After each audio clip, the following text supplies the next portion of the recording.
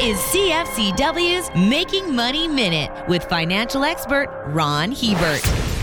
How electric utilities allocate money for new capacity says a lot about where they think the future is headed. In 2022, 46% of all new electric generating capacity coming on stream in the U.S. is expected to come from solar. Second is natural gas at 21%, third is wind at 17%, followed by nuclear at 5%. A full two-thirds of this total is renewables. Natural gas still has a big slice of the pie because we need backup power when the wind doesn't blow and the sun doesn't shine. It is also the fossil fuel with the lowest carbon footprint. As investors, if we want to make money in this sector, we need to follow the money. For more information, listen to our Making Money show hosted by Ron Hebert and Gord Whitehead at letsmakemoney.ca or cfcw.com.